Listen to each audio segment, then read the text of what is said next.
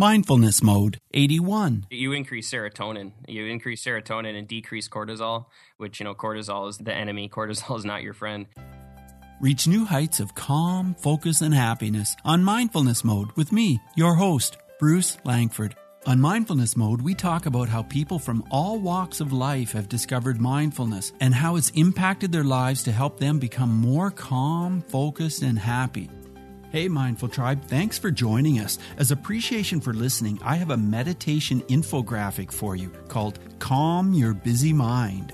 This download focuses on breathing, exercise, and mantras. Get your copy at mindfulnessmode.com/calm, C-A-L-M. You're listening to Mindfulness Weekends with Bruce Langford, and today we're talking about the brain and mindfulness. And of course, the brain has everything to do with mindfulness. That's obvious because we're thinking about it or we're not thinking about it. How does our brain work?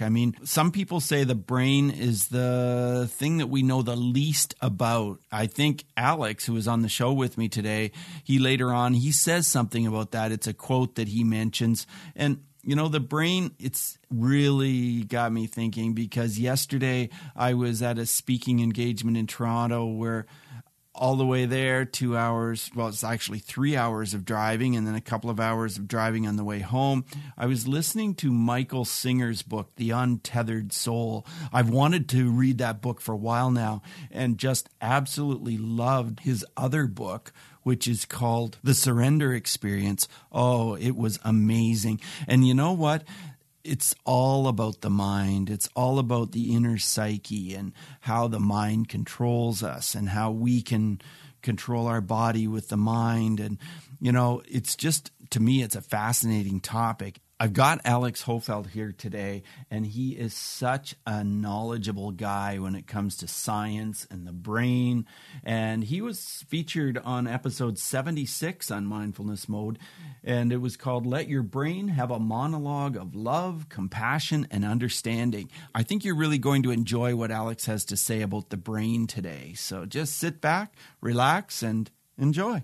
It's awesome because I've got Alex Hofeld here today, and he's a scientist. He understands so much about the brain that I probably have never even thought of before. But here's a quote. It says, "To understand the immeasurable, the mind must be extraordinarily quiet, still."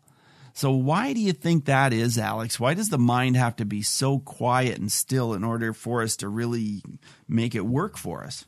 That's an awesome question. The mind is, there's been quotes, which I'd have to find the quote for you, but scientists say that we know less about the mind than we do the universe. And the universe is 13.7 billion years old and, blah, blah, blah of awesomeness. So That's a pretty staggering question if that's truly real. And there's always quotes in this. The best one, I can honestly offer an analogy that I offer the kids to where it always reminds me of, how you're not supposed to plug in your cell phone all the time. Like, to let the battery survive the longest, it needs to lose its charge and gain its charge, as opposed to always having it plugged in or plugging it in over and over. Mm-hmm. And to me, that's kind of what the mind does. That's how the mind kind of works. It's in essence electricity. It's a fatty mass of tissue of these neurons, these specialized brain cells that rewire and manipulate and change themselves. So if you're constantly putting in stimulus, the brain it's like having like a busy streetcar, and that's what it reminded me of with the battery. To where if it's constantly having this electrical stimulus, it can't reach its full capacity. It can't hold its charge longer, and it'll die quicker, and the battery will fizzle out. So mindfulness is just, you're unplugging it a little. You're taking the plug out even for a little bit and allowing the capacitor to go down so you can put more stuff back into it. So it just seems like it would be just a busy neurological network. And then when you get it calm, then the calm brain allows for it to, instead of like if you hold up like 5 fingers, I always think of it that way. If all 5 fingers are a stream of consciousness, as you disconnect the brain, some of the fingers might start going down, and then you may focus on like 1 or 2. Some of my best yoga meditations I can remember, it was like I really got a great vibe out of it, where my brain started like a spider, and then by the end I was just really fixating on like one stream. I remember one time I was vividly rock climbing. It was like a lucid dream like crazy, and it was just like, but that my brain felt so recharged by decharging it, by letting the static go down. It actually filled it back up with a little more happy ways. So yeah, I'd say it's just neural connections, neural networks, and electricity running through that amazing mind. That's really a great way to think about it, and I've never heard that before. So that is really awesome. So the mind is filled with electricity, and so that electricity, I notice with a lot of younger people, my son included, his mind is just going because he's watching YouTube videos or he's on a device. And then we get in the car and he literally thinks he can't go anywhere in the car if he doesn't have a device with him. Now, he is a reader, so he does read a lot. But how do you think you can help a young person understand that just by sitting there riding in the car and not reading, not looking at a device, that can be a good experience? I would honestly, I don't have children. I only have my high school kids, and I've actually worked with some parents with this through some other various groups. And I think the best thing to do would be to try and have a conversation with them about mindfulness. You could call it or just keep it chill, and then just ask him if he'll do it with you for 30 seconds to a minute, like just sit down with him outside of the car or whatever. And I would just say try and increase the amount of mindfulness moments throughout the day with him. And then I always think kids respond to big body movements. So like I'll inhale and I'll shrug my shoulders up, and like they'll watch me and they'll do it. And you have your eyes open. You just keep it really relaxed. And then as you get talking to him, talk to him a little bit about it, and then explain it to him. And you could almost like trick him into mindfulness. But yeah, the device thing is really scary. I almost like not envy. What's the word? I almost feel bad for the kids. They're so hot wired into it. And like I'm telling you, that Race to Nowhere documentary was really wild about the stress of kids. And yeah, it's just, you think of like what I'm talking about with just the electricity. It's constant, instant feedback, instant gratification. I feel like the kids of today are a little hot wired. Like as a teacher, it's like a performing art. I feel like I got to teach myself into the ground, otherwise they're gonna fall asleep. Yes. Or go play some silly game, and I do it too. There's a couple of games on my phone I'm way too addicted to. And we live in the same society, but I'd say just try and do a mindfulness practice with him and see if he's open to it. And then as that permeates, it'll just, how it goes. It'll just kind of permeate into your everyday life, as opposed to just fixating. Kids don't like being really told what to do. Even myself, my mom's like, "Can you get off your phone?" I'm like, "Oh, be quiet, Mom. Like, I can do what I want." But then now I know she says that, I'm like, okay, she's probably right. Put it on right, because I'm just hopefully becoming a little more mindful in my life. But I just say try and just start a little mini practice with them, and then permeate. And who knows? Like the kids just kind of gravitate to it. Kids that didn't do it at the beginning are kind of doing it now in class, and then there's some that you'll be blown away at how into it they may be. And then I'm assuming over time you could just kind of, if you wanted him off the phone, or just you would remind him a little bit, like, hey, why don't we have a mindful moment in the car and just look out the window, or something. And right. I don't know. I'm not a parent. And I can only offer what I think would happen. Well, I want to talk to you about exercise and fitness, and I know you're into all of that kind of thing. And you know what? It really does amazing things for our brains. I know that, but I want to hear your comment. What are your thoughts on what exercise does for your brain? Well, yeah, neurochemical stuff for sure. You increase serotonin. You increase serotonin and decrease cortisol, which, cortisol is the enemy. Cortisol is not your friend, where serotonin is the happy drug. But it honestly, it all starts with nutrition. Nutrition's numero uno, and then fitness is number two. And then I just kind of call fitness. I'm sorry, I'm blanking on your guest, but I listened to a couple of your podcasts, and she called it her movement practice, and that's kind of that she was she was a fitness instructor. I lost it. I'm sorry. Right. That's what the new buzz term is, movement practice. Like for me, I do CrossFit, I do yoga, I do mountain biking, I try and ski. I was a college golfer, so I still play a lot of golf, and I'll just try and stay as active as possible, play tennis with my students. So when you do fitness and nutrition, it increases happy drugs. I mean, it's really what it is. Your body's a drugstore. Okay, so why is it then that my body says, hey, Bruce, you really don't want to do this. You really don't want to go to the gym, even though there's something in there that, I know I'll feel better after, but there's a stronger voice that says, no, you really don't want to do that. Why is that? Yeah, you said body. It's not the body; it's the mind. Yeah, the mind is doing it for sure. Of course. Yeah, I tell it to my yoga kids yoga people all the time. Is like the single most challenging thing. Like we worry about the yoga pose, we worry about the weight, we worry about the mileage you're going to run or whatever. The toughest thing to do is to decide you're going to do it. Like hands down. Like when you make it to my yoga studio and you get in the door, you've won. Regardless what happens in the next hour, you have already beaten the hardest thing, because it's just so simple. I mean, it's a 50-50 chance of choices of you're going to get up and go or you're going to sit here. And sitting here is way easier than getting up and going. So I always tell people, like, the first thing you're going to do is just take in a deep breath and just decide that you're going to go. It seems so easy, but yeah, the brain's going to mess with you. It's fear. It's scaredness, it's in the moment. And what happens is you start to get over the fear, and then you also kind of relish in the post-workout kind of vibe. You realize what it can do for you. And that's where we, as a nutritionist and a fitness instructor, you got to trying to get the people to that level where I can show you that if you tweak little things in your diet, little things in your fitness, you're going to want to run through a wall. It's mindful in the fact that you're just going to be a better machine to move through this awesome life. And that's kind of what it comes down to in the end. Yeah. Yeah. Well, we really are machines. That's for sure. And I think the more I think of my body that way, the more successful I am. I find that. Yeah, definitely.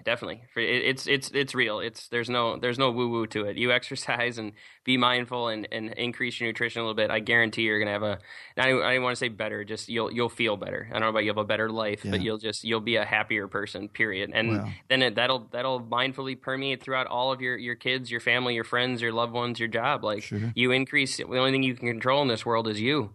And you can increase you. That thing's gonna then permeate, and then scientifically, it's gonna diffuse. It's going to diffuse throughout the ethos. Yeah, for sure. And I'm definitely happier when I feel better. I mean, I certainly know that. A couple of years ago, maybe it was almost 3. I think it was around 2 years ago. I met a guy that talked about sugar and how sugar is bad news and all this stuff, and how it's it's used in so many products to just kind of hook us on the product and everything. Heck yeah. And he even went so far as to call sugar a drug. And then I looked it up and I went, well, yeah, okay, yeah, I kind of see that. And so I gave up processed sugar, and so that's over 2 years ago. And I found that it was really an awesome thing to do because it took away the decision making, like, will I eat this food? Will I eat that food? Well, no, because that is sugar in it. So it's just a no brainer. And I'm talking about, processed sugar. And so it just made life a lot simpler and a lot better. And a really cool thing happened. And that is that after a couple of months, I didn't want those products. Oh, totally. It'll actually probably make you feel sick, right? Yeah, I definitely don't want them. And, my family, will have, say, spaghetti, and they'll open a jar of spaghetti sauce. And to me, all that is sugar and a little tomato mixed in with it. Yeah. It just tastes horrible to me now. And so I just have something like butter or a little bit of cheese or something on it. And I don't want that stuff that's all sugary. And so many products are like that, but it's really changed the way I feel. And so is sugar a drug? Oh yeah, I think so. I again, the science literature it's almost comical now in the fitness worlds of like articles and sciences. They're like, ha, sugar's a drug again. Because yes, it's evil, especially the abundance of it. You eat fruit and stuff, it's going to be in there, like you're saying, like where they're actually adding it in. But yeah, it's incredibly it's toxic. Where they did there was a study where I want to say it was with sucralose. It was or aspartame. It was a artificial sweetener where the rats 9 out of 10 times chose the aspartame over cocaine. So therefore it's addictive, and we're talking neural pathways and chemicals. It's a feedback mechanism. That sugar is a reward sensor, and you literally get addicted to it. I know I'm a pretty healthy eater. When I do go off the deep end a little bit around holidays, whatever, if I just have one sugary meal where I broke down, because I'm somebody, if I'm going to do it, I'm going to do it hard. If I'm going to eat cake, I'm going to eat like a lot of cake, Right, yeah. And then that next day I find myself craving the cake. Like I'm like, oh my God, it's back. That little dip in the pot. But the craziest thing, like you're talking about, mine was a Diet Coke. I was a huge Diet Coke drinker, and it took me, I was like 30 days, I'm not going to drink Diet Coke. One of my friends really challenged me, and that was freaking hard. Yes. At like day 18, we were at a volleyball tournament, and I smelled it, and I was like, oh my God. I was like, I want that so badly. But now it does not taste good. It really doesn't. It tastes weird. It tastes like soap or something, Yeah, so it doesn't taste like a real food. It just doesn't taste right. Yeah. So that's completely real. But I'm definitely, I can tell you I'm pretty body aware, and when I eat sugar that next day, I'm like, oh man, I got a sweet tooth again. Where it's the science is out there. It's like it's what you're talking about is ketosis versus sugar burning versus fat burning, and there's a lot of layers to it. But yeah, if you can just limit or cut down the sugar, it's a huge indicator. I do the paleo thing. That was my big decision maker, and I liked what you said about it takes the decision out of it, and that's a great way to get into fitness. Where I like the CrossFit world a little bit and yoga. It's good to go places where you're accountable with a coach. Like the CrossFit gym tells you what to do for the workout, and yoga will tell you what to do for the workout, where as opposed to just going to the gym and just trying to figure it out on your own. That was very liberating for me when I was even being a fitness person, going into the gym when I started CrossFit of like, this is what you're doing today. I was like, oh, it was much more mindful for me because I was able to just shut it down, do what was on the board, not stress about what I was doing, and just go about my day and go home, you know? Yeah. So Well, I like that. The coaches and mentorship is a pretty big deal. yeah, well, we don't think about that. And I didn't think a lot about it either until people said it, but making those decisions really is a stressor. You know, I have to decide, am I going to do this? Am I going to do that? And it's, I don't know. And it just is so much more relaxing to just know what you're going to do. You go to do your routine and there it is. Yeah, they've had studies published. There's some pretty fascinating studies on willpower. They're like willpower is actually it's like a gas tank. Yeah. You're gonna run out of willpower. So yeah, if you like me being able to make as those deciding factors, and like you said, you were a teacher. You know, Yes. no one understands as a teacher, and other people have this job as well. Yeah. You know, I make a decision every 60 seconds throughout the day. You know, like what's going next, what's here, what's there. Can I go to the bathroom? Sit down, be quiet. You know, I read once that the only people that make more decisions per second is doctors than teachers. And I'm not validating teachers, but I'm saying if that's your lifestyle, being able to go into a gym and not worry about what sets and reps I was going to do. I'm like, all right, Bill, what are we doing today? You know, it was just like that was just like a breath of fresh air for me. It was like a decompressor as opposed to just another stressor in my life. And yeah, like you said, you just decide a nutritional platform.